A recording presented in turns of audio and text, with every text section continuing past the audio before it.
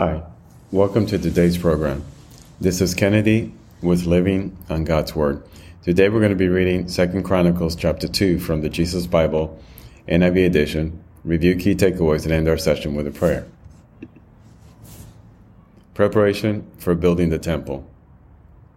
Solomon gave orders to build a temple for the name of the Lord and a royal palace for himself.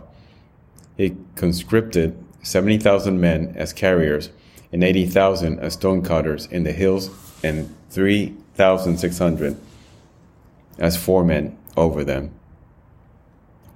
Solomon sent this message to Hiram, king of Tyre. Send me your cedar logs, as you did for my father David, when you sent him cedar to build a palace to live in. Now I am about to build a temple for the name of the Lord, my God, and to dedicate it to him for burning fragrant incense before him, for setting out the consecrated bread regularly, and for making burnt offerings every morning and evening and on the Sabbath, at the new moons and at the appointed festivals of the Lord our God. This is a lasting ordinance for Israel. The temple I'm going to build will be great because our God is greater than all other gods. But who is able to build a temple for him, since the heavens, even the highest heavens, cannot contain him? Who then am I to build a temple for him, except as a place to burn sacrifices before him? Send me therefore a man skilled to work in gold and silver, bronze and iron, and in purple, crimson, and blue yarn, and experienced in the art of engraving, to work in Judah and Jerusalem with my skilled workers, whom my father David provided. Send me also cedar, juniper, algum, logs from Lebanon, for I know that your servants are skilled in cutting timber there.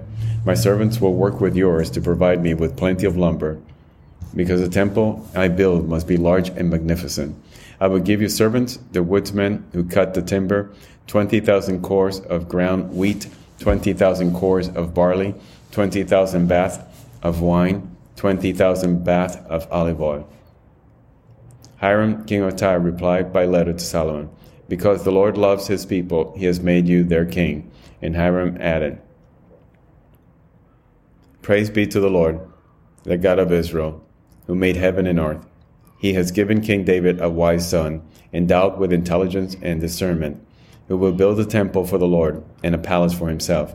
I am sending you Huram-Abi, a man of great skill, whose mother was from Dan and whose father was from Tyre. He is trained to work in gold and silver, bronze and iron, stone and wood, and with purple and blue, crimson yarn, and fine linen. He is experienced in all kinds of engraving and can execute any design given to him. He will work with your skilled workers and with those of my lord, David your father. Now let my lord send his servants the wheat and barley and the olive oil and wine he promised, and we will cut all the logs from Lebanon that you need and will float them as rafts by sea down to Joppa. You can then take them up to Jerusalem.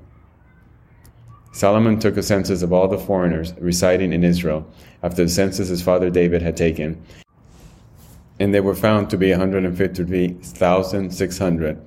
He assigned 70,000 of them to be carriers and 80,000 to be stonecutters in the hills, with 3,600 foremen over them to keep the people working.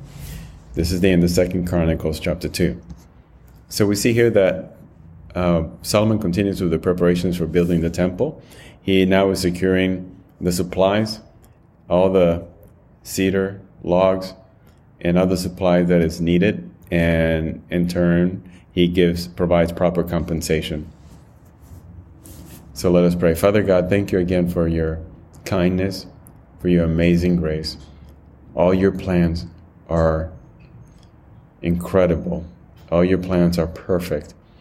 All your plans are flawless and have perfect timing.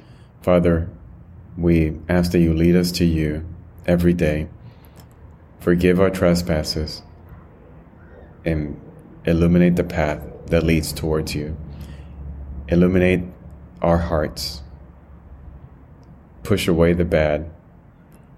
Allow the goodness to grow.